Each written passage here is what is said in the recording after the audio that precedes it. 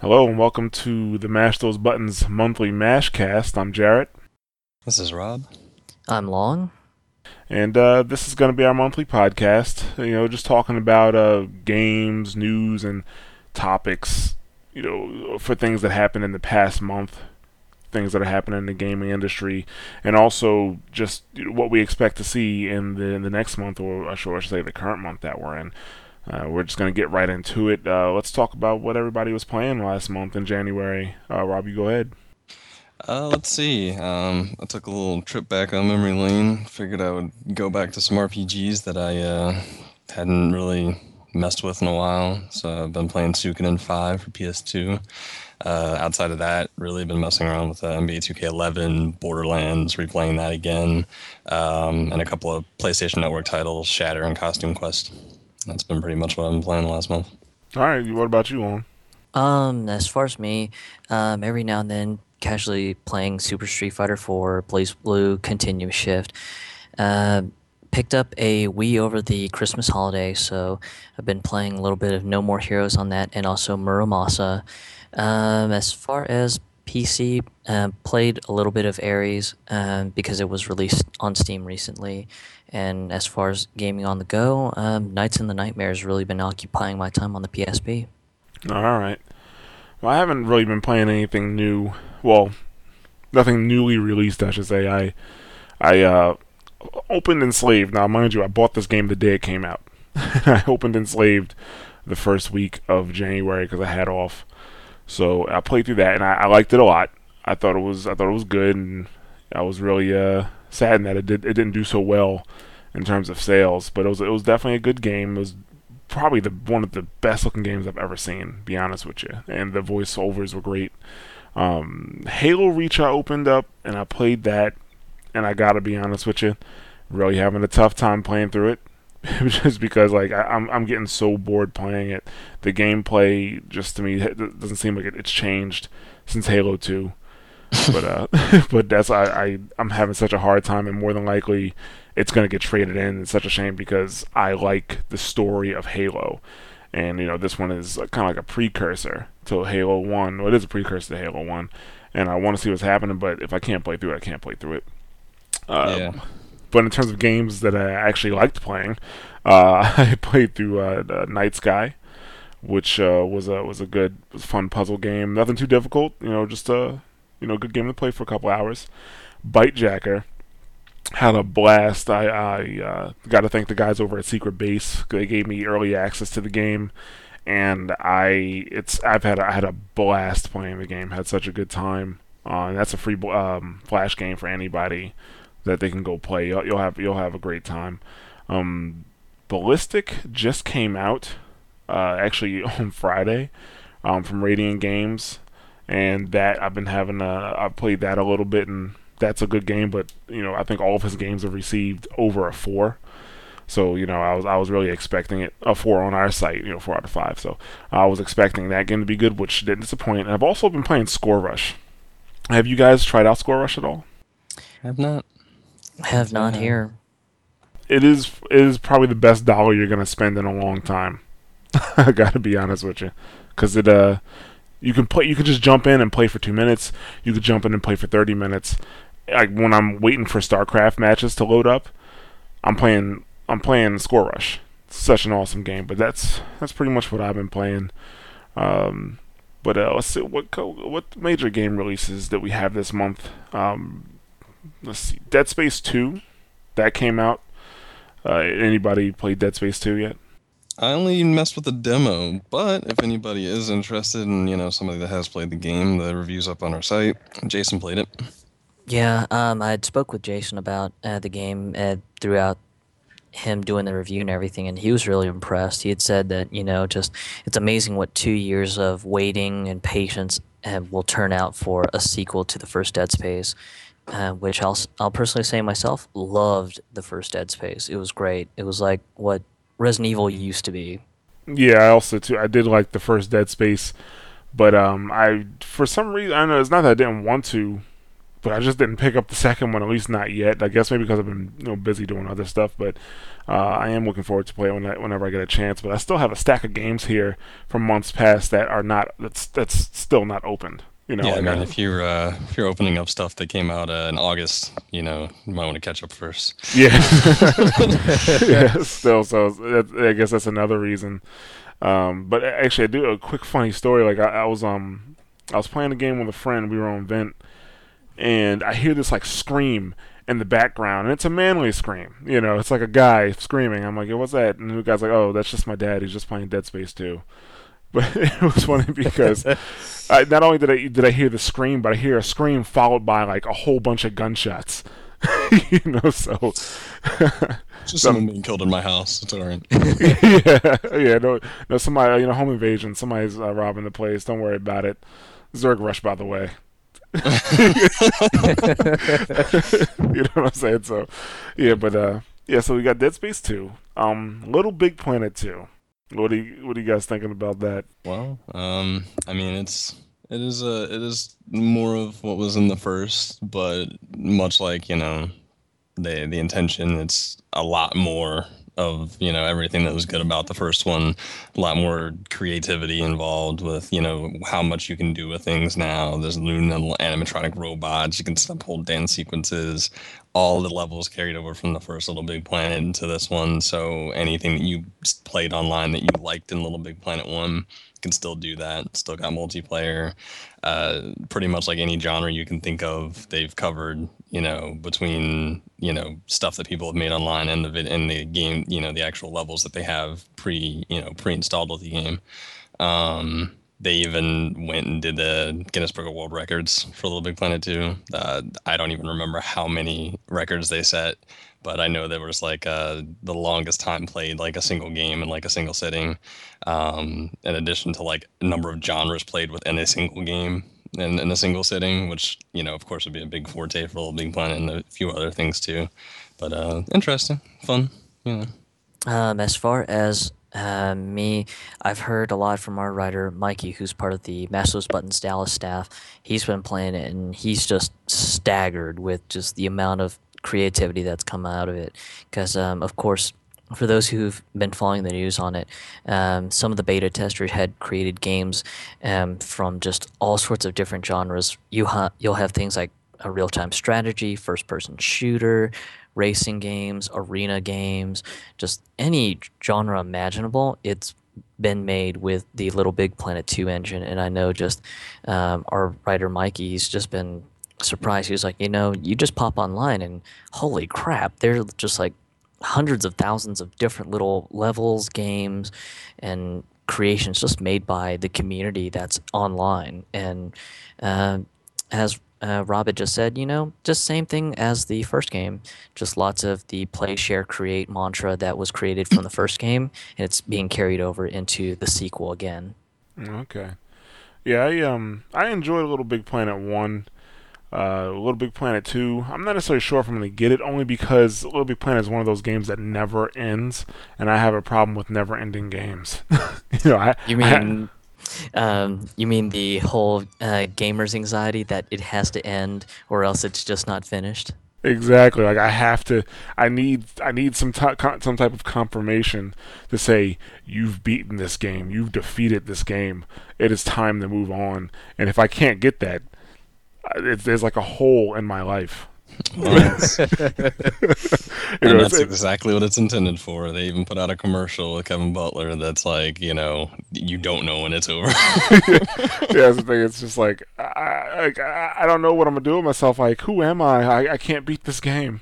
So yeah, I hear it's a great game, and I saw a lot of like on Kotaku and Joystick, a lot of the mods that people were coming up for. I'm like, yeah, that's really cool. But once again, back to my stack of games that are sitting here unopened. I need Yeah. to I need to finish this stuff. So I think all of us on the site can share the sentiment of just having a giant stack of games. Because I mean, of course, I have a huge backlog now, especially with the fact that I have a Wii now, and being suggested games here and there for the Wii, and games here and there for the PS3, and games for the 360, and games for the PSP. So yeah, I am right there with you on that giant backlog of stuff. I gotcha. Okay. The last one, well, I guess for notable releases, we want to note Mass Effect 2 for the PS3. And yes, it already has been released for the 360, but there weren't really that many notable major games that came out in January. So we figured we might as well talk about this one. Well, not necessarily talk about it, but at least note it that it came out for the PS3. Reviews are already out for the not for PS2, but I'm sorry, for the 360 version. So you already know about it. But I hear, well, not in here, but from what I've read, the graphics are improved. Like the graphics from Mass Effect 2 and the PS3 are the same that the Mass Effect 3 engine is going to use. And also there was the PS3 version comes with all the DLCs. Is that correct? Yes, has all the DLCs. You don't get Mass Effect 1, of course. But they did actually include a way for you to be able to make all those choices that you made in Mass Effect 1 on the 360 by having like a kind of like a interactive graphic comic that you actually can make those choices and stuff at those junctures so that your game will reflect it in Mass Effect 2, which I thought was pretty cool in lieu of having the entire full first game. That's cool. Yeah, I had Mass Effect 1 for the 360.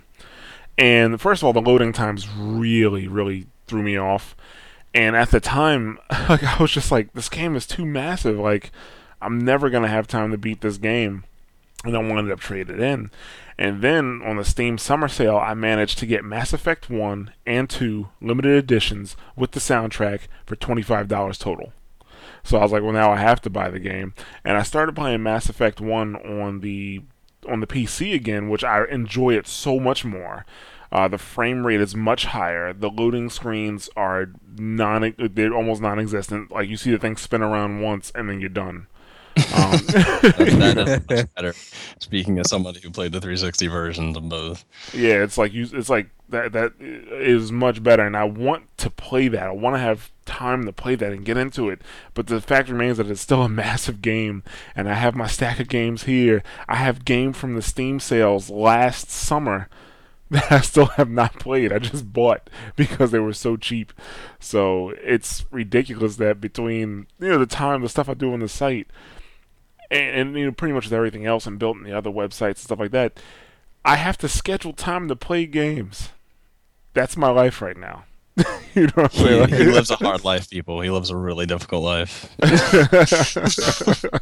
Yeah, and we all at the site, we can sympathize with him, believe us. All right, so yeah, that's it for major game releases. But we also want to know a couple indie game releases that came out this month.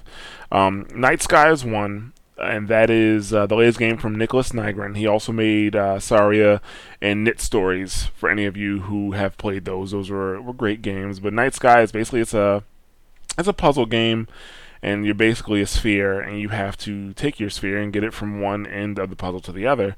But of course, you have things in your way, and you have to figure out how to get across. Most of the game it's about using physics, the physics of the ball, and the ball has different powers on different levels, and stuff like that. Overall, it's a really good game. I would definitely recommend checking it out. It's nothing too difficult. There is a normal mode, and then there is a even more difficult mode that you can play through. That one is a bit more challenging, of course, but it's a good game. So that's one notable one. Bite Jacker, I think, is a must play. It is it's a flash game from Secret Base. Also, if anybody knows of the show Bite Jacker from Revision 3, the stars of that game are the guys from Bite Jacker. The game is fun, and it's kind of hilarious too, like tons of one-liners. But at the same time, it's not cheesy. It's a zombie game, but it's not like a just mow down zombies and get to the exit type of game. It doesn't work like that. We have a review on the site, so I'm not going to get too into it. You can go to the site and look at the review, because I explain some of the gameplay mechanics and things that you need to do to actually beat the game. But it's definitely a good game. I recommend playing it. The last one that we wanted to note and mention was Ballistic from Radiant Games. Like I said earlier, it's a great game, having a lot of fun. And in my opinion, it's a bit more challenging than a lot of his other games. It's also the most polished, from what I can see, and this will be the last of his monthly series because Luke Schneider from Radiant Games has been releasing, at least one game a month, for the last several months. So this is going to be the last of that series. And from what I hear, he's looking to port his game Crossfire over to PCs and call it Super Crossfire. But it's going to be more than a port. From what I understand about it right now, it is going to be Crossfire 1 and 2, I believe. And it's going to have some additional modes. So, we'll see about that. But yeah, those are the monthly or the notable monthly indie releases that we thought you should know about if you haven't already played them. But in terms of news, quite a couple things, this month with news. We, CES was the beginning of the month, and in terms of gaming, one thing we definitely wanted to talk about was the Switchblade concept that you saw at CES. It's Razer's answer to like netbook and portable gaming. I think Long knows the most about that, so I'm gonna let you take that one, Long. Okay. Well, as Jared introduced, the Razer Switchblade, it's Razer's little concept netbook size device. I want to say, basically, it's their way of proving that the whole rumor that the only gaming that can exist as a portable is really downscaled games, which can only exist on devices like the Nintendo DS and PSP, and then onto more ubiquitous things like iPhones, iPads, iPod Touches, Android phones, and Android tablets. Uh, but basically, Razer wanted to change the mindset of the computer gamer who wants to be mobile but doesn't want to lug around like a 15 to 17-inch laptop and be able to still play their games in very crisp resolutions and everything. So the concept basically has like some reactive keys and everything, which essentially look like they have, I want to say OLEDs, but don't think Razer has really made a final decision on what type of keys that they'll be. But basically, how they work is whatever game you're playing, the keyboard will react and change into whatever keys are required for the game. So, for example, like if you're playing World of Warcraft, the keys that are normally WASD will actually change to your uh, walk forward, walk back, strafe left, strafe right arrows, and then your number row from 1, 2, 3, 4, 5, 6, 7, 8, 9, 0, those will actually change from the respective numbers to whatever's equipped on your hotbar in WoW, for example. And then let's say you're done playing WoW and you end up switching to another game like Quake Live. Then in Quake Live, your number row turns into your weapon bar. So you basically can change between your machine gun, your shotgun, your rocket launcher, etc., and so on and so forth for every other game. And Racer's supposedly saying that it's going to be Wi-Fi and 3G equipped.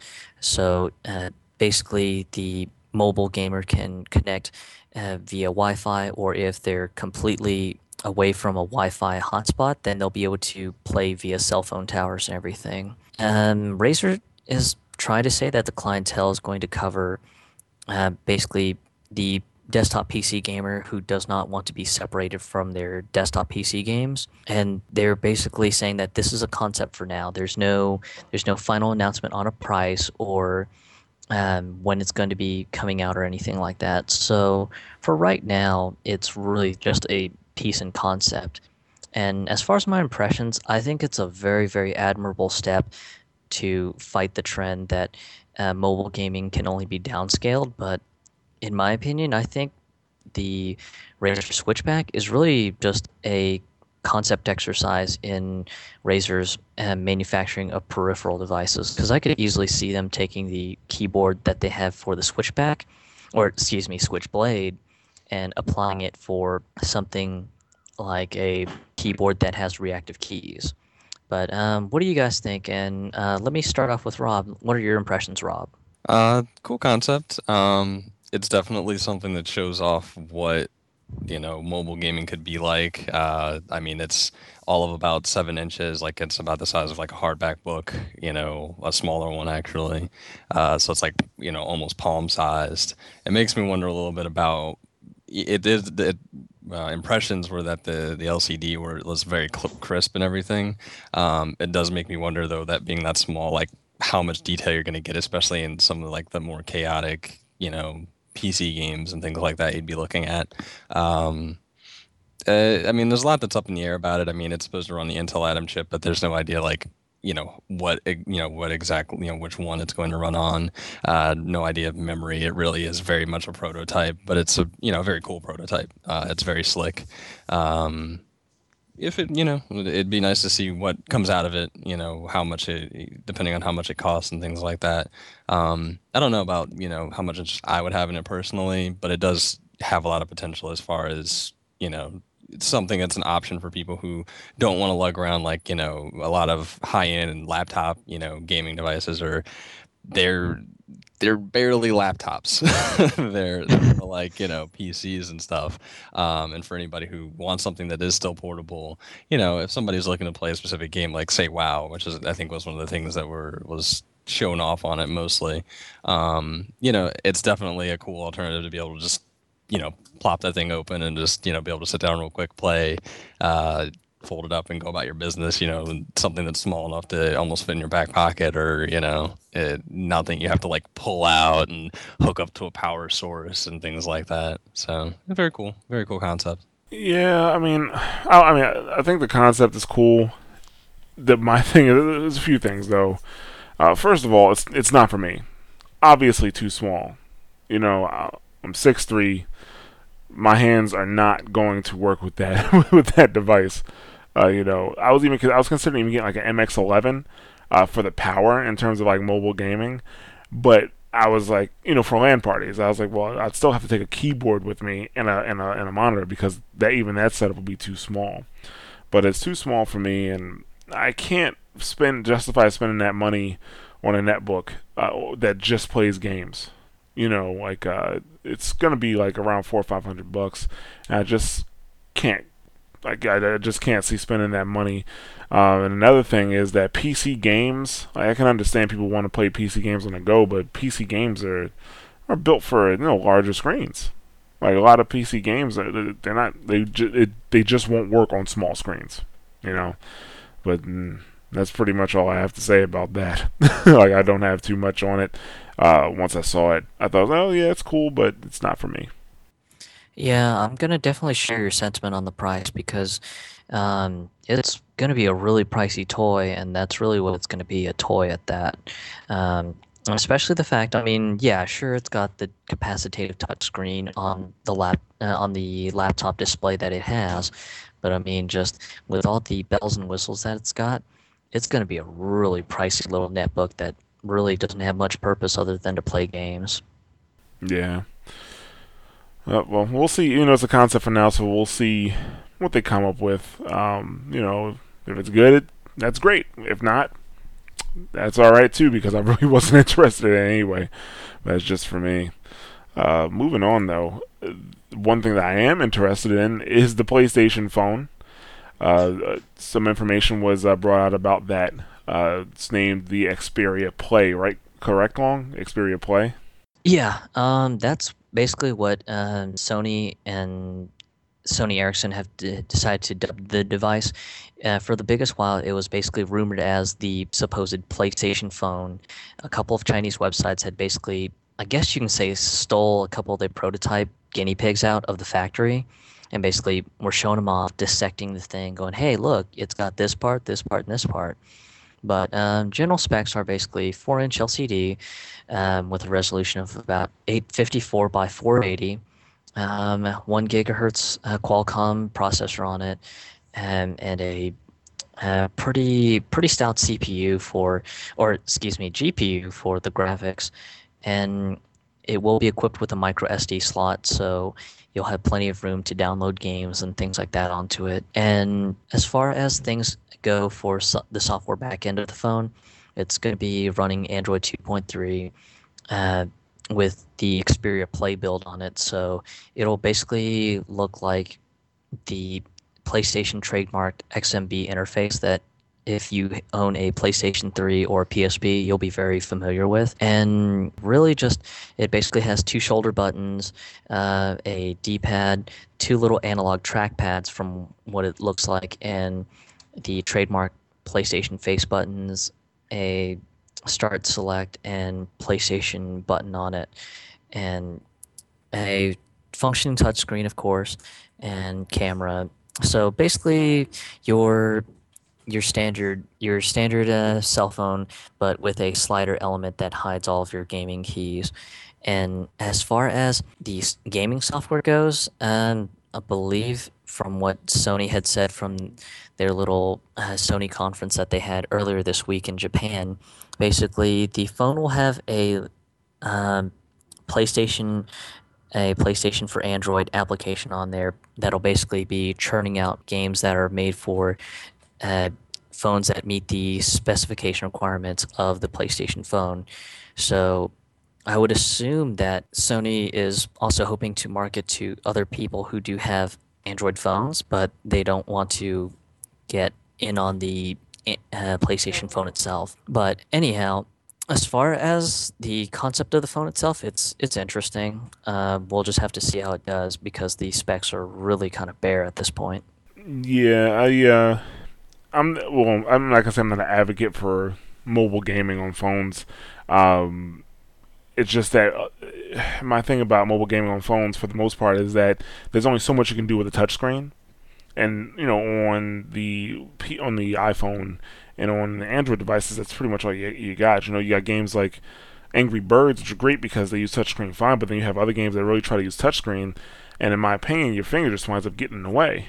With the PlayStation phone and having the analog trackpads, I think that can really open up the gaming space on phones. With a design like that, I think it can really.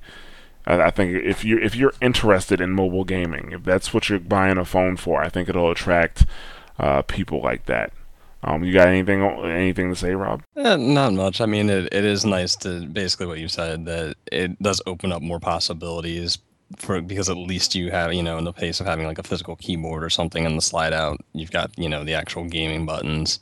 You're looking at something that's probably at least as powerful as, the PSP has been in the past, with the ability to be able to get other games, things out there on the marketplace for like Android and things like that, that you possibly would be able to program to use with the face buttons and make them better. Uh, yeah, I mean it's gaming phone, just an improved gaming phone right now. I mean it looks cool, it looks sleek, from pictures and stuff I've seen of it, but I mean it's nothing you guys haven't covered yet. Yeah. All right. Well, we'll keep an eye on it, and of course on the site we'll have more information as it comes along. But now for a topic that I think weighs on the hearts of all of us is the more than likely closure of Bazaar. When I heard this news, I was very I was very upset. But we'll get to my thoughts later. Rob, what are you thinking? Um, Basically for anybody who didn't know, Bazaar, Makers PGR, Galaxy or Geometry Wars, not Galaxy Wars, that'd be ridiculous. Um, uh, they also did Blur most recently, as well as the James Bond game Bloodstone. Um, Basically, Blur, which was a game that they were banking on a lot, didn't really do that well. Not because it wasn't, not because it was a bad game or anything. It just didn't fare that well in the marketplace.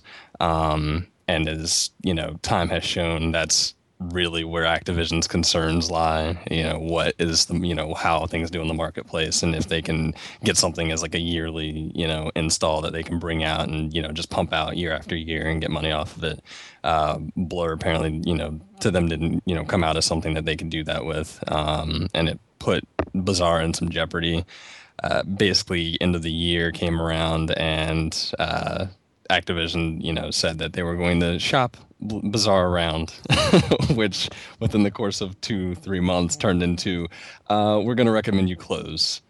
Not, not really the coolest way to do business. It wasn't, not really much in the way of options as far as like, from what I've seen of or heard or read, as far as people in Bazaar being able to, given any other options, people getting folded in anywhere else, really. It was pretty much just, shutter your studio. We'll give you some grief counseling. That's That sucks. kind of a rough way to go for somebody, a developer that's made good games. They've got a track record. It's not like they were a terrible developer or something.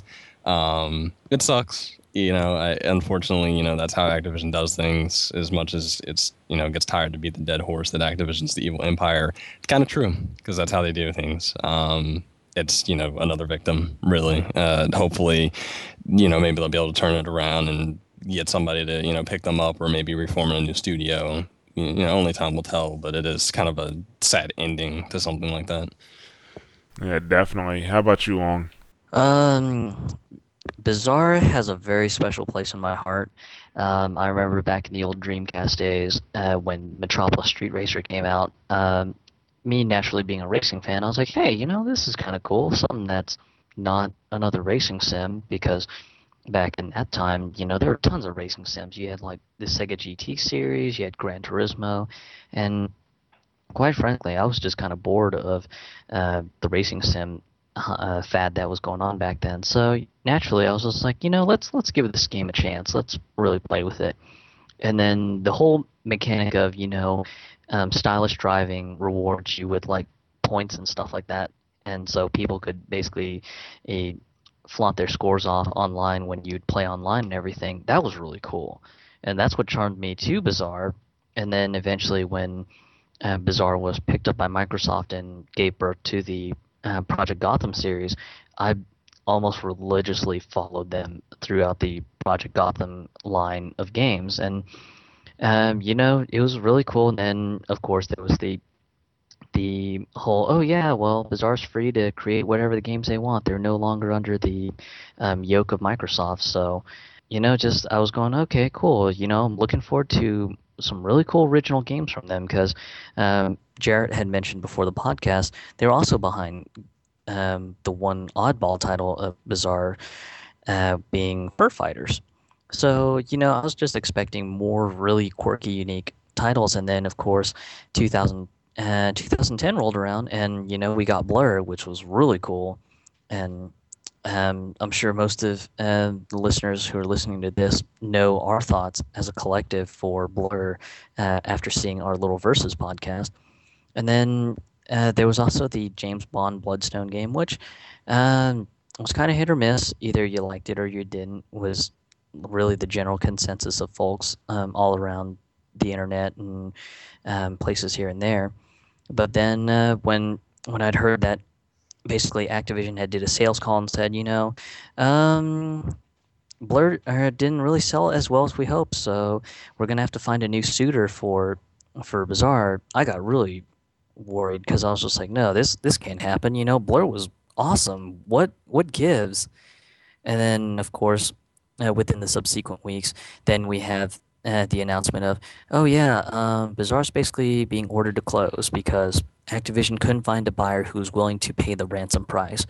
And of course, here we are again, where uh, Activision's being looked at as the evil ogre of the whole situation, and it was just really depressing to hear that because on top of the announcement of them being closed down by Activision, Microsoft had also been announcing that they're basically looking for someone to program the new installment of Project Gotham Racing. And just to hear them close their door to the public, that was really sad. Yeah. With me, first of all, I was very upset that they were closing down because I loved PGR, loved Project Gotham, PGR, loved Metropolis Street Racer, absolutely loved Blur, which Long is right. If more than likely, if you listen to this, you've heard our Versus podcast on Blur versus Need for Speed, and Blur was awesome, and there's really not. I mean, even Geometry Wars was awesome. Nobody can deny that. I really haven't seen Bizarre release a bad game. Bloodstone being the only questionable one, but I haven't played that. That is actually sitting in my stack of games. Yeah, even that I heard wasn't, a bad game. It just wasn't, it wasn't a great game, but it wasn't a terrible by any stretch. I mean, there've been terrible James Bond games, and it wasn't a terrible one. So yeah. So when I heard that they would recommend closure, first thing I thought was like Activision must be asking for too much money, and I don't even know why you would do that. Like why? Like if you're not gonna have the studio anymore, if you're gonna tell them to close, why not just get the money you can and sell them to somebody? The PGR series alone is a reason to pick up this developer to develop racing games. Obviously, they know how to make good racing games. You know what I'm saying? So why are you having such a hard time finding a buyer? It's not like they released a bunch of duds, time after time. You got one questionable, like I said, Bloodstone. You have Blur, which in my opinion is a victim of circumstance. You release Blur a week after Red Dead Redemption and Alan Wake. You released it at the same time as Split Second, which definitely got more advertising in than Blur. Even Mod Nation Racers, like you can't. Blur's experimental title. You really can't release it around all this major stuff. I can almost guarantee if Blur was released either earlier or later, it would have done much better. But Activision only sees dollars. And well, I shouldn't say just Activision only sees dollars. A lot of major publishers like that. Or every major publisher like that. If it doesn't make dollars, then they won't keep it around. But still, if it doesn't make dollars, it don't make sense. Yeah. But it was a victim of circumstance, if you ask me, and I was very upset. And I'm really hoping that something happens. I hope that either the development team stays together, or something happens and they get bought by somebody. Please hear my cry. Somebody keep these guys together. It's like breaking up the Jackson 5. Come on, just don't do it, please. But moving on from that. I guess the last two biggest pieces of news that we have is the handheld war. You stole the words right out of my mouth. The handheld war, the upcoming battle with the 3DS versus the NGP. Nintendo 3DS is coming out, and I gotta be honest with you, I'm really not liking what I'm hearing. First thing I'm seeing is $250 for a handheld console. It's like, really? I mean, you can buy a 360 for $200. But $250 for the 3DS. We're gonna go around. Rob, tell me what you're thinking. It's too much money. Too much money. I mean, we'll get to it, but I mean, depending on, what the NGP comes out at, I mean, yes, we could be setting a new status quo for, handheld gaming. It's still too much money to me, especially for what it does. I mean, it is a better version of the DS. I mean, it's got 3D. It's got, more capability than the DS. It's prettier. I mean, games that they've shown off have shown that, Street Fighter and Metal Gear and, Resident Evil even, it's shown off. It has some power behind it. Stuff like battery life not being that great, it doesn't really have, to me, enough new features to really warrant that price. I mean, you have basically a DS that has 3D and an analog stick and worse battery life. That's, to me, at brass tacks, when I look at it, that's what I see. I mean, it's not necessarily fair, but, that's just my impression. We'll see. I mean, system coming out at $250, games coming out at $40 to $50 a pop. That's rough. I mean, that's really rough for something that's supposed to be accessible and, kind of open to everybody and something you can, just carry around with you. It's a chunk of change. It's not really a big surprise seeing prices like that and the way prices are slowly creeping up on handheld gaming that people are turning to mobile gaming. So, I don't know. What about you, Lon? Yeah. As far as my impressions on the 3DS, it's a very interesting departure for Nintendo. Because a while back when the PSP came out, Satoru Iwata had basically said, that's really disturbing. You have a system that has 3 hours worth of battery life, and you're touting it as a portable. Yeah, that's not very portable. And then here we are, the 3DS totally contradicts what Satoru Iwata had said years ago about the PSP. So there you go. That's my first stickling point. Poor battery life. That's really a bad thing. Not too big a fan of the 3D thing because me personally, I think 3D is a big fad right now, and we can blame that on James Cameron. I kid. On top of that, the pricing, as Rob said, really rough. 40, $50 for a cartridge to go into the device. Man, that's about right on line with a value titled PS3 game, Xbox 360 game, or close to a brand new Wii game, and that's a real big chunk of change. And really, just I don't like the DLC and downloadable game management that Nintendo's put on it because they basically said, "Oh yeah, if you buy your purchases on the 3DS, yeah, you can't transfer them ever."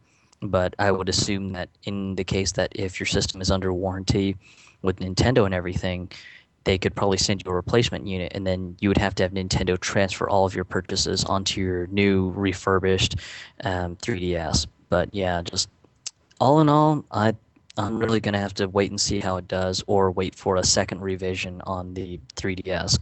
But yeah, definitely not purchasing the first one. Jarrett, what about you, man? Well, I guess the first thing I gotta say is I've had a DS since release, since the first day it came out. I've had it, and like, it's a nice system and all, but to me, like I didn't get that much gameplay value, value out of it. So just to hear, first of all, the price point of the 3DS, like 250, automatically I'm like, oh, not worth it, because unless they're coming out with some really good titles for me to play, I'm not going to. I'm definitely not going to get my money's worth out of it. Both of you guys brought it up, the poor battery life. Not really feeling that, because even in my opinion, like I don't think the PSP has that bad of a battery life. Like I've played games for hours, even the newer games that have the acceleration of the processor, and they warn you, turning this on will decrease the battery life. Like for I guess to give a good example is the Kingdom Hearts. The new Kingdom Hearts that came out. I have the accelerated graphics on that, and I have played complete sessions without my battery running out. But 3 hour battery life, I can't even get to Vegas on a 3 hour battery life. So that kind of bothers me because I love going to Vegas. so, that was a problem there, and overall, I just don't think it was worth it. Like the price point is the big thing for me, and it's still lagging behind. The graphics are comparable to what you see on a PS2. The 3D thing is a gimmick to me. I really don't think that's going to improve gameplay that much. That's not worth me spending that money. So I can't even say, like, I'm a Nintendo fan, but I'm not a fan of the DS. Like out of all their handhelds, I've played that one the least. So I guess asking me from that standpoint, I can't really say that. I guess my opinion may not be valid to some because I'm not a DS fan in the first place.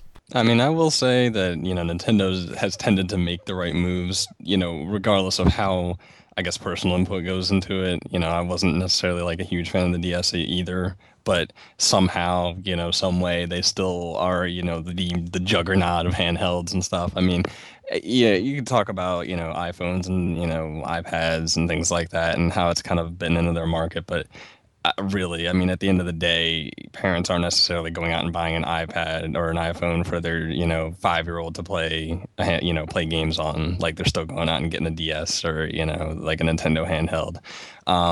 It's just like the first kind of like, almost like, it's not even like a bad step necessarily, but it almost seems like a stumble.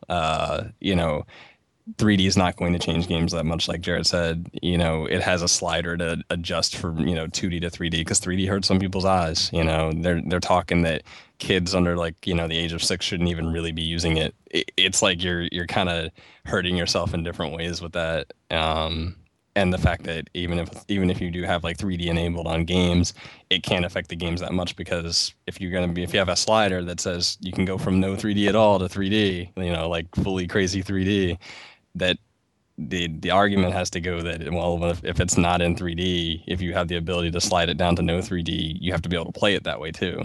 So it kind of limits game design choices, I think. So I don't know. I don't see enough in it that warrants a huge amount of like, oh my God, crazy. Yeah. And so, Nintendo right now is a defending champ, but there's a new number one contender coming up and coming up strong, and that's the the NGP as they're calling it. I think they're gonna, yeah, yeah. I'm gonna say it's the PSP2 because that's how Sony names things. Even though I did talk to Jason Worsitz, he brought up a good point that the PSP didn't do that well in Japan. According to him, he said the PSP didn't do that well, so they may be looking to get away from that name. Clean slate, man. So I'm like, yeah, that's a good point. But hey, you'll always be PSP2 to me, baby. But yeah, yeah, there's no, in my opinion, there's no need to code name it. We already know what her name is. But so yeah, you got the PSP2, and you're talking power. Games as powerful as a PS3 game or a Xbox 360 game, and some people are doubting that, but I guess they forgot that when the PSP came out, the graphics were comparable to the PS2. When the PS2 was in its prime, the only difference was the frame rate. Most of the frame rates, I think, were around 20 frames per second. So that's why I guess a lot of people thought, well, at least for me, I thought that the PSP just didn't have that power. But now we're getting games that let you accelerate the or I guess just overclock the processor, and you're playing like PSP2 or not PSP2, but PS2 games Well, they will be at 30 PSP frames too. per second. Yeah, yeah.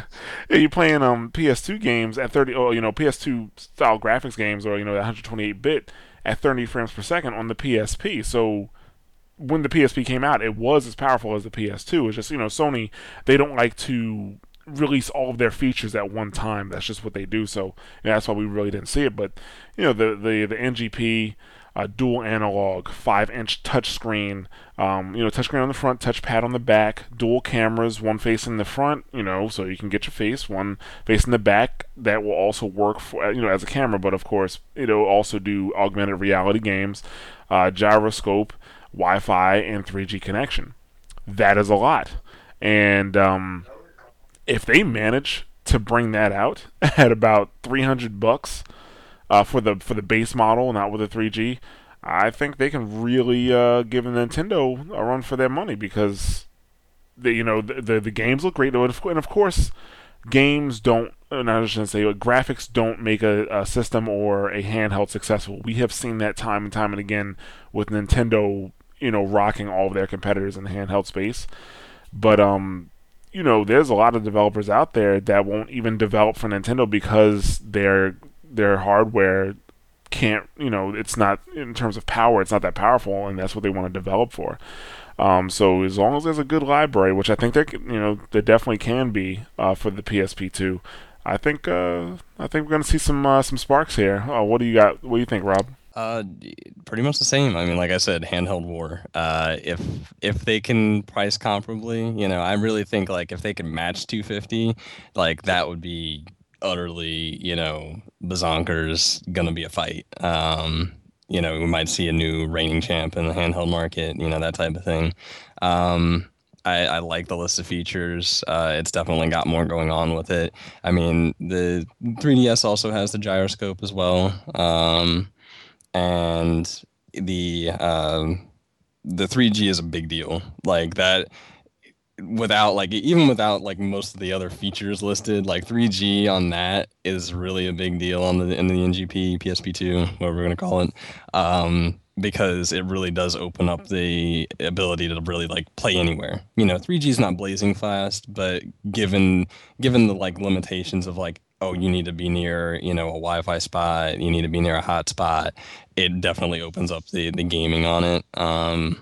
Touchscreen on the, touchscreen on the back, touchscreens on, touchscreens for the front, like the screen itself being a touchscreen. It has 2 analog sticks now. It was really like they had like a checklist of features that people said like, this is stuff that was wrong with the PSP, and they were like, okay, and they just went down the list and went, okay, 2 analog sticks. It's a sleeker system. There's just basically looking at everything and doing it right. The biggest things are going to be price.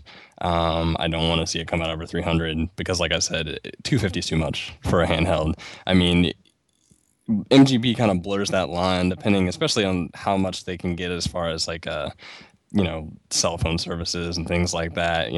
If they can turn it into like kind of like a crossover, that can help it too. Also depends on how much, if there's going to be like some kind of package you have to pay for to get 3G, or if it's really just going to be, uh, included. Uh, you covered the camera on both sides, which isn't really a huge deal, but something else that's you can translate stuff that they have already had, come out recently on the PSP. Stuff like Invisimals and augmented reality and stuff that they're doing with the Move, and translate that to a handheld, which is very much in line with what they're trying to do with things. It's it's a nice piece of machinery. It also has like OLED display, which are really crisp, nice displays for it as well. And given even with all the stuff that it's got going on in it, like the estimated battery life is still pretty good because I mean those are all functions that a cell phone runs on, and cell phone, smartphone battery life is pretty decent even when you're sitting around and gaming and things like that. I think the only other thing that was a big change was the idea of not having a there's no UMDs anymore, which is actually kind of a good thing. It's going to be on cards, kind of like, I mean, I guess you can compare it to DS card, but it's really they're going with the flash memory cards again, except now for individual games. Another huge thing is ability to play anything that you had on your PSP, minis, PlayStation 1 classics, and stuff from the PSN store, like comics and videos and all that stuff too. It's versatile. If there's connectivity with PS3, you got me. So, Oh yeah.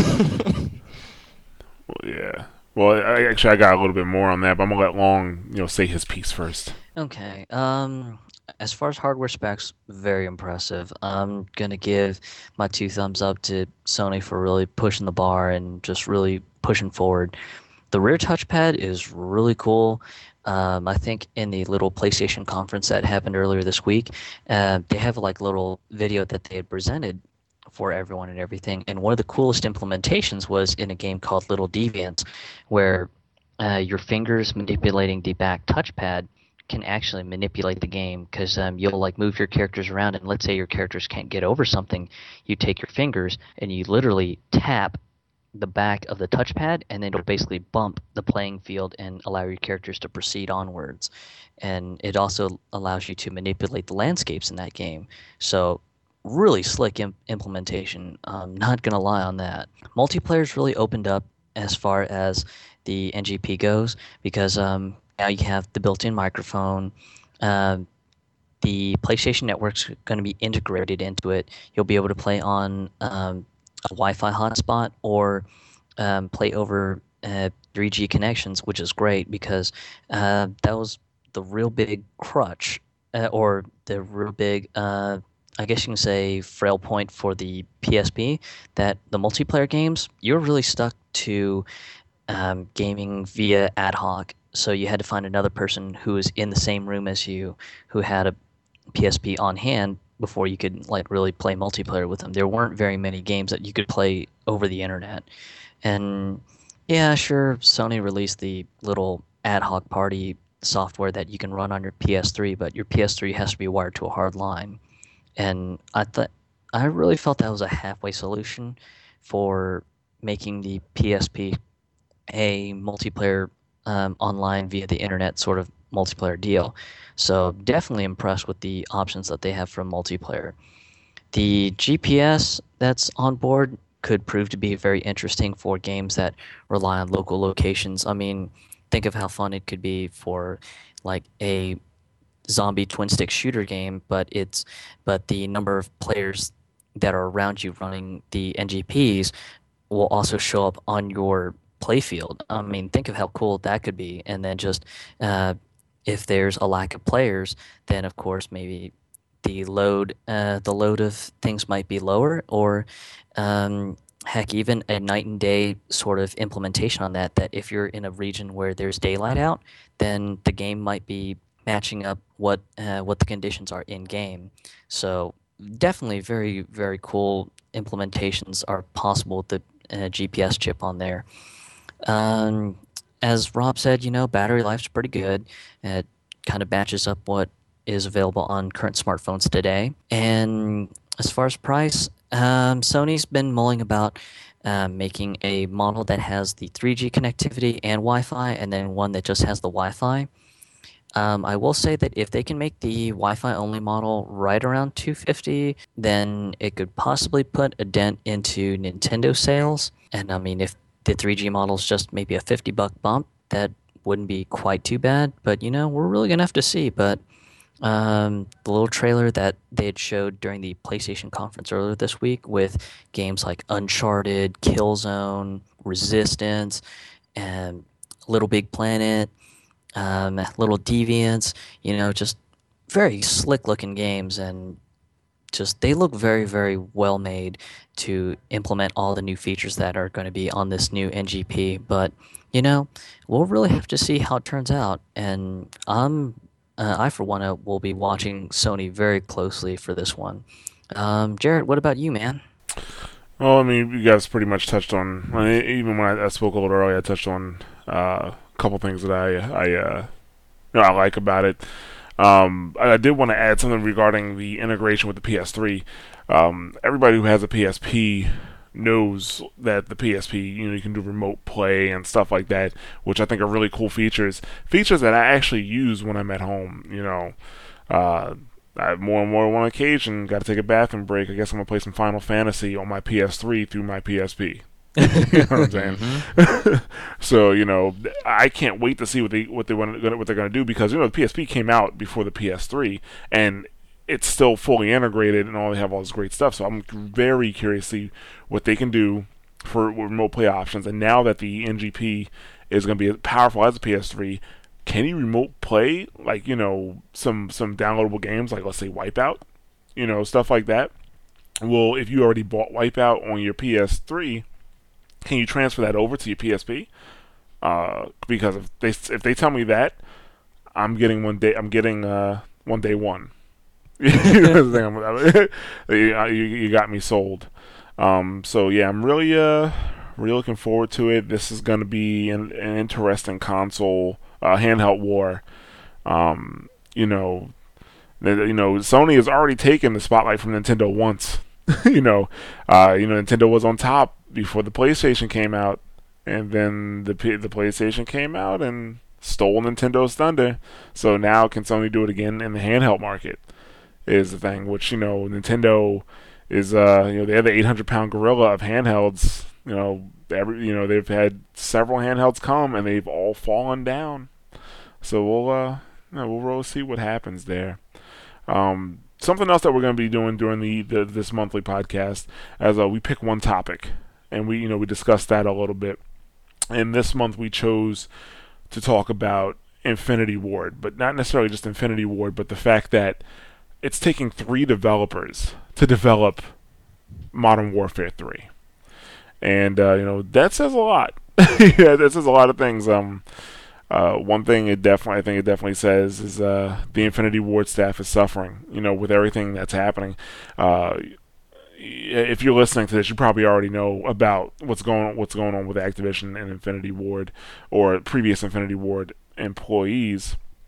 There was there was a little bit of some problems with the previous senior developers of Infinity Ward, and they left, or I should say Activision kicked them out, and now, and a lot of their staff actually left after that. So if this is the first time we've heard of Infinity Ward needing additional help to finish one of their games, but just it takes not one but 2 developers to finish Modern Warfare 3, and we're just gonna go around. I want to hear what you guys have to say about it. So, Rob, what do you think about that? I mean, pretty much what would first come into your head. I mean, as much as a good face as Activision tries to put on all the stuff that's gone on with Infinity Ward, and that, they're still perfectly okay, everything is fine, nothing really changed when Vince and Jason left, or ousted, more so than left. And then like they had their flight of the Bumblebees, of all of their, talent in that studio pretty much. And then they went off and, made their own studio. Lawsuits, rest is history. But obviously it's not doing so, it's not really doing so well. I mean, you're talking January now, when basically they've had since they take a year off of the development cycle, they've had all of 2010 basically to be working on the next iteration of their game. And we're sitting in January of 2011, and it's getting reported. In fact, LA Times was the first one to break it. That they got reported that's where the report came from, that things aren't going that well because they had to pull Sledgehammer off the new Call of Duty game that they were working on, and then pull in Raven Software to work with them, both work with Infinity Ward, not just one or the other, both, Sledgehammer to work with them on single player, to rattle out single player, and then somebody else doing multiplayer. I mean, to me, that just doesn't smack of good things. Like, as much as, the Call of Duty series has been huge and, been like 10, 20 million seller every year since, they hit with Call of Duty 4, you can't see anything really good out of the handwriting on the wall with it. I mean, maybe something good will come of it. Maybe some new ideas and things like that will be positive, but to me, it doesn't say very much about how Infinity Ward is doing at this point. It would not really surprise me to see them kind of fade into the background because, much like Activision did with Blizzard, or Bazaar, not Blizzard, what they did with Bazaar, they kind of love them and leave them. If you're not going to do the good business for us, or you can't put the game out on your own, that's not a far sight to see them shove them off into some other game or have them work on something else and have somebody else step up to the forefront. It's not like they don't own Call of Duty already and they don't own all the technology around the Modern Warfare games and Black Ops and stuff. They can easily give somebody else that technology and be like, hey, go for it, and see where it goes. I mean, it's sad. A lot of people who play the Call of Duty games it won't even register to them that, somebody else is involved with it or 3 developers are involved with it. I mean, at the end of the day, people will be mad if it comes out and it's crappy, but they'll still buy it. So I don't necessarily think this changes much in terms of like how much of a juggernaut the game can be, as long as it looks good to, the typical, person who buys Call of Duty games. They're still going to buy it. I mean, it'll turn them off, for the next time, and word of mouth is a powerful thing, especially with those games. Your friend asks you, oh, did you get the new Call of Duty? Is it sick? And you're just like, no, man, don't bother. That spreads fast. and, and you might see a big change in that, that 15 million plus sells, that have been going on the last 2 years, it's not good. I mean, Sledgehammer, a couple of the guys there, worked on Dead Space and then went off and formed their own, formed Sledgehammer and, got under Activision to work on a new Call of Duty. Raven's been involved with different stuff. They did, what did they do last? Quake 4, which, if I remember right, it wasn't really that good, and that's kind of why it splintered off and made Quake Live, but that's another story. Yeah, I'm thinking about another one. Oh, Singularity. That was actually the last thing they worked on. And even that didn't really do all that hot either. I don't know what really is going to come out of 3 developers working on it. It's been discussed that it might be too many hands in the pot. It might not really work out that well. But we'll see. There is a joke in there somewhere too as well, considering 2 guys from EA left Visceral Games after Dead Space, made their own company, and then went to basically their rival to work on one of their big title games. There's a joke in there, but I digress. So, Long, your thoughts? Of course, everyone who is really into gaming and knows the drama between Infinity Ward and the two CEOs, of course, leaving to form their own little company called Respawn Games under the label of EA Games, and now EA coming under fire for espionage and sabotage.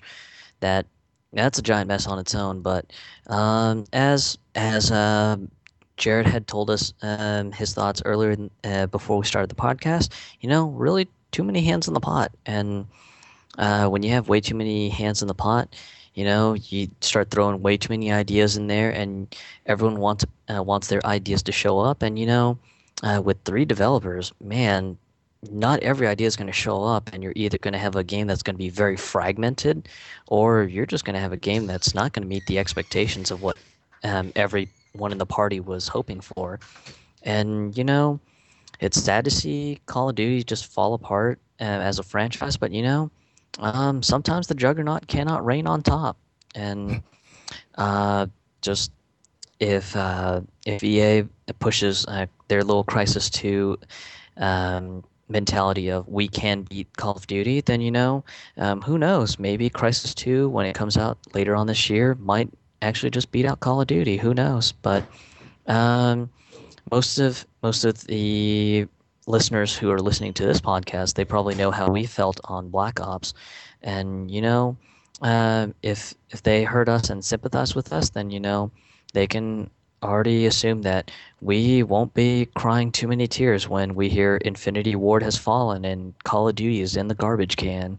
So three developers does not mean three times the fun, guys. Just um, they should have just kept it simple and either said, just have this team work on the game. We don't need three teams, but I assume Activision's just riding on the former glory of Infinity Ward to carry them through. And, that's really what they want to see happen. But honestly, I really don't think it's going to happen. How about you, Jarrett? Well, as mentioned, as you said, three times the developer equals three times. It doesn't equal three times the fun, because we opened it up to our viewers to leave some comments, and White Lightning left a comment regarding the the whole situation. He's actually kind of hopeful. One, he's excited that Treyarch is not. He's no. Let me start this by saying he's a PS3 owner, and I'm not sure if you guys have. Well, I know Long and Rob, you guys are familiar with it, but the listeners, I'm not sure if you're really familiar. Everybody's familiar with what's happening with Black Ops on the PS3. Um, it's basically like a lot of it. Well, most of the time for Black Ops. Yes, yes. Well, make a long story short, yes, it is. A lot of people complain about drops, freezing, making the game pretty much unplayable. So first of all, he's happy that Treyarch is not being involved with this one. He commended Treyarch for trying to do the fixes, but at the same time, he's saying, it's not. They shouldn't. It's like they released the beta of the game as opposed to releasing, the full game. So he's very he's happy that Treyarch's not involved. Second, he did mention that there are developers who were involved in Dead Space, and he is hoping that they really help the single player out because he's not a fan of the single player, and he's hoping that they'll make the single player better so he can play it for more than 20 minutes. And he thinks that three developers will throw new ideas, more ideas are thrown on the table, which can make the game feel new as opposed to a $60 map pack. So he's actually hopeful, and I know he's not the only one feeling that way. There's probably lots of people feeling that way. Now, me, on the other hand, I'm not feeling that way. First of all, I think three developers is too much for a game that only one developer has had to put out. When you got three devs on it, that means your main studio is, you're in trouble. I'm thinking I don't think... See, Activision is the type of company that they just want you to put out blockbusters every year until that well is dry. So I don't think we're going to see a whole lot of innovation here. I think we're going to see the same product that we've been seeing for the last couple years. Modern Warfare 1, Modern Warfare 2, and Black Ops are the same game. And you can say I don't know what I'm talking about or whatever, but the word on the street is survey says it's the same game. You got a couple new features, new maps, things like that, but it's pretty much the same game. No new innovation has happened, and that's because they're pumping out the same game every year. It's the same thing that's happening with Madden. It's the same thing that happened with NBA Live, which now of course is NBA Elite, which didn't even come out, but it's the same game every year, and that's what you get when you have yearly games. But so I don't think we're going to see a whole lot of innovation, which, in my opinion, opens the door for Medal of Honor, the new Medal of Honor that I know EA is working on, because they already said their plan for beating Modern Warfare or Call of Duty was to make better games, better Medal of Honor games. So I think it really opens the door for that, because I'm really starting to hear people saying that they're kind of getting tired. Even White Lightning mentioned that each game is nothing more than a $60 map pack. So people are getting tired of the same game every year. Why would you spend $60 on a new Call of Duty if it's the same as last year? You might as well just keep the game from, keep playing the game from last year. And that's what happens a lot of times too. I mean, a lot of people, picked up Black Ops, and it's funny because it's the community that really drives that kind of thing. It's, because your friends have it, you get it too, because that's how it's fun. It's multiplayer. You get it because your friends have it and you can all play together. And it's quick how the turnaround. It's cutthroat. The turnaround's real bad. If your game's not up to snuff for people, they'll turn back to that old one. People got Black Ops. A lot of people bought Black Ops. A lot of people went back to Modern Warfare though too. So yeah, exactly. It's like, why am I gonna play this game and then rebuild everything I already have in the other game? But this is just a result, like I said, of making the same games over and over again. And eventually the well will run dry. People will stop buying the game, But, when that happens, I'm pretty positive we're going to see Activision and Infinity Ward part ways, And if they can't get money for Bazaar, they're not getting money for a fragmented Infinity Ward. That's the truth. That is the truth. It's just the way it's going to go. I really don't. I think this starts the downfall of the Call of Duty series, which is kind of sad, because I love, like, my favorite Call of Duty definitely by far is Call of Duty 2. I remember when Call of Duty first came out for PC and what made it so different, how intense it was and how fun it was to play. It was an awesome game. And I was saddened to see that the game went from being this awesome, unique, intense game to, just first of all, the gameplay was dumbed down, made easier, and that happens with any game you take from PC and put it to console. You have to make it easier. And people can argue, I know there's people that's going to argue me about this, but they have to make it easier because you don't have the same reaction on the PC as you do with the console. Yeah, you can jack your sensitivities up all you want. It doesn't change anything.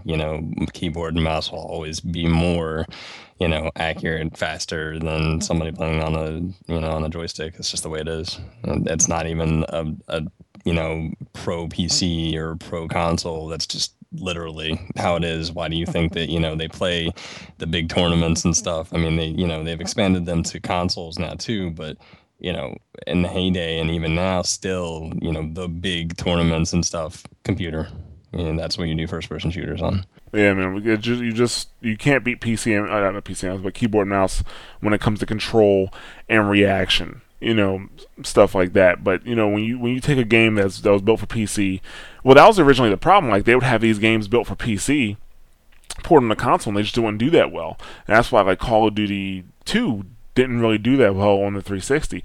But when they made the game for console, it did great on console. But as a PC player, when I played it on PC, I'm like, this game is so easy. It's so easy to play because the reaction times, the reactions of the enemies just weren't there. They weren't as smart, and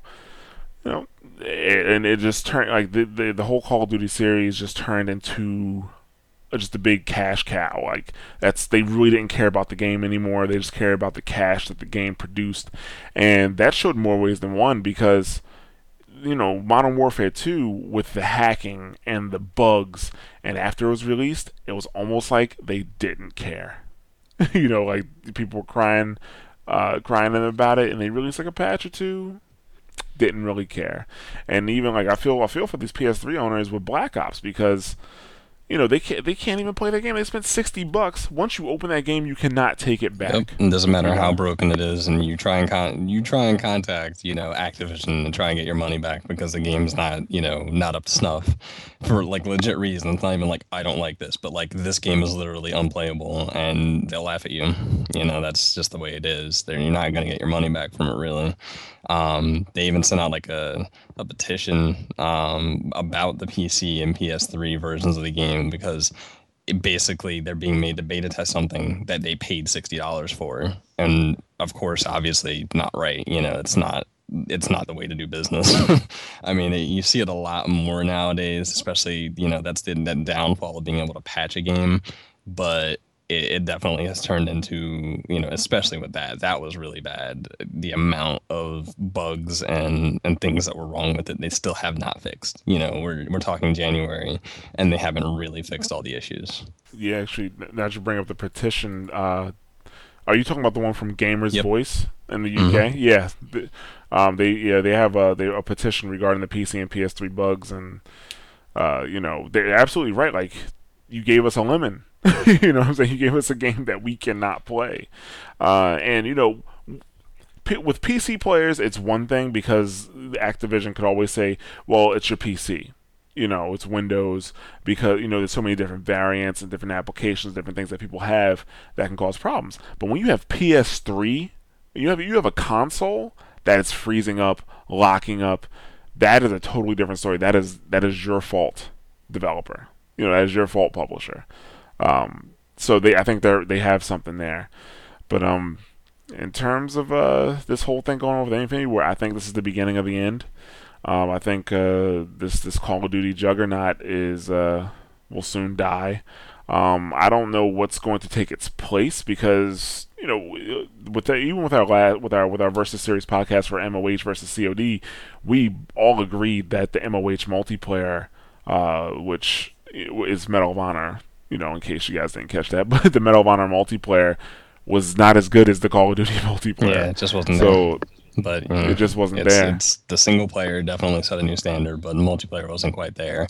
Not to make this go too long, but the biggest thing that I think the biggest disappointment was actually, aside from hearing like they need 3 developers to work on this game now, is the fact that it's Modern Warfare 3. Can we do something different? I mean, like when we did Modern Warfare, when we did Call of Duty 4 and did Modern Warfare, like that was a big departure.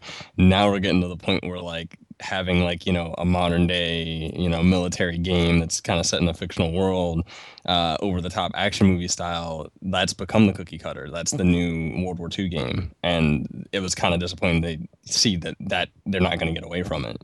They really are literally going to, beat that horse with that bat until it stops putting out money. and that's about it. So, here and Yeah, there. I think it's time for a future Warfare game. Yeah, I think think Ghost so. Recon's coming. Although, that series hasn't necessarily done all that well in, past years. But, the new one looks really good. We'll see what happens. But it just needs to I'm be not something gonna- different. What that is, up to up to those people, the idea makers. But you got to have something different. You can't keep doing this. If I see a Modern Warfare 4, I will go and I will stand outside with a strongly worded letter because I will not make any threats to blow up buildings. Like, and stuff. what I'm gonna do? I'm so angry. I'm gonna write a letter. Doesn't have the same Worded letter effect as like copied. taking a pitchfork and a torch and going, I am going to torch that building and make sure they get the message. Yeah, no, it's like, Homeland Security might be listening to this, so I'm not going to say I'm going to Yeah. go blow up Activision headquarters, but I will stand out front with a strongly worded letter, copied many But times. But if we do hear, Activision's building getting burned to the ground, we know exactly what happened. Yeah, the So. other 15 million people that bought that game got tired of it. All All right, we're gonna go ahead and wrap this up here. We're gonna talk a little bit about. We're not really gonna talk about February, but there's a couple of things coming out in February that you may want to look out for in terms of games. Mario Sports Mix, Dragon Quest 6 for the DS, which is coming out. And Long, you said there's a little history behind that. Long? Yeah, originally, of course, Enix was its own company way back in the day, and they had a American branch in America, of course, called Enix America, and ever since the Nintendo days, they were releasing the Dragon Quest games as Dragon Warrior. Um, they had been releasing the games through and through, and then all of a sudden, around like 1995, 96, Enix of America basically didn't have enough money to continue releasing and translating games, so they closed their operations down here. So Dragon Quest VI never officially came out to America, and a lot of Enix fans were really irate about this because they had been waiting forever for a translation to come on by, and for Enix to just suddenly close up and go, it just angered a lot of gamers. And now we finally actually get to see Dragon Quest VI, and it's coming out to the DS in English for once. Okay, well, that's cool. Also, big release, Marvel vs. Capcom 3.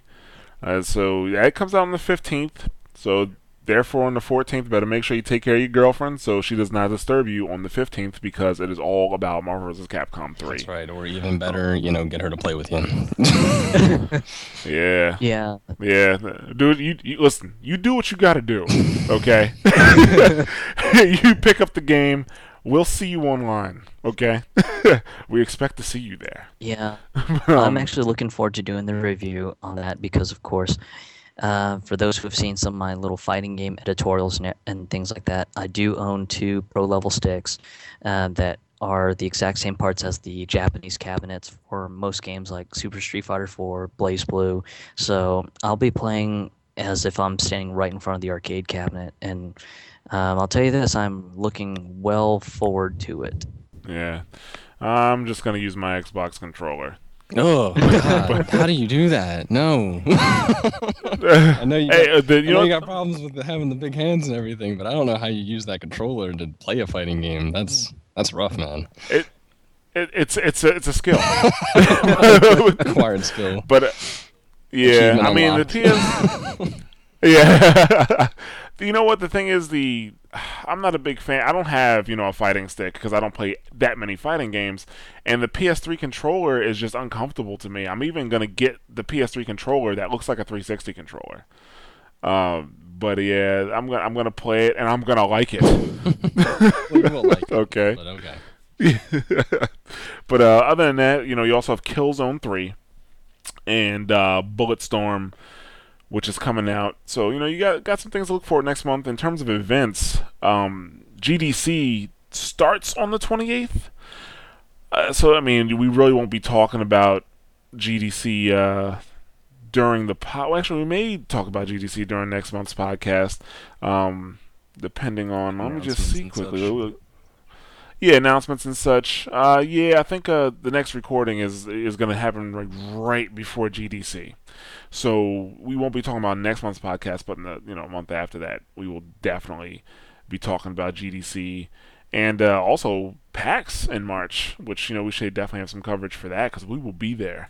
But yeah, so next month is GDC starting the 28th, which also means the Indie Games Conference at GDC. So I think we're going to see a lot of exciting stuff, personally, because in my opinion, the indie games market right now is really heating things up, especially with things like XNA coming out. Basically, just the overall accessibility of what the indie developers have. But yeah, so you can look forward to all that stuff next month. And thanks for listening. Any feedback or you got anything to say? Just please, leave a comment for us, positive or negative. We take those. So yeah, so thanks for listening, and you guys have a good night or day, depending on what time you're listening. What time you're listening to this podcast. We're hard at work for you. Yeah, yeah, you guys have a good one. All right, see ya.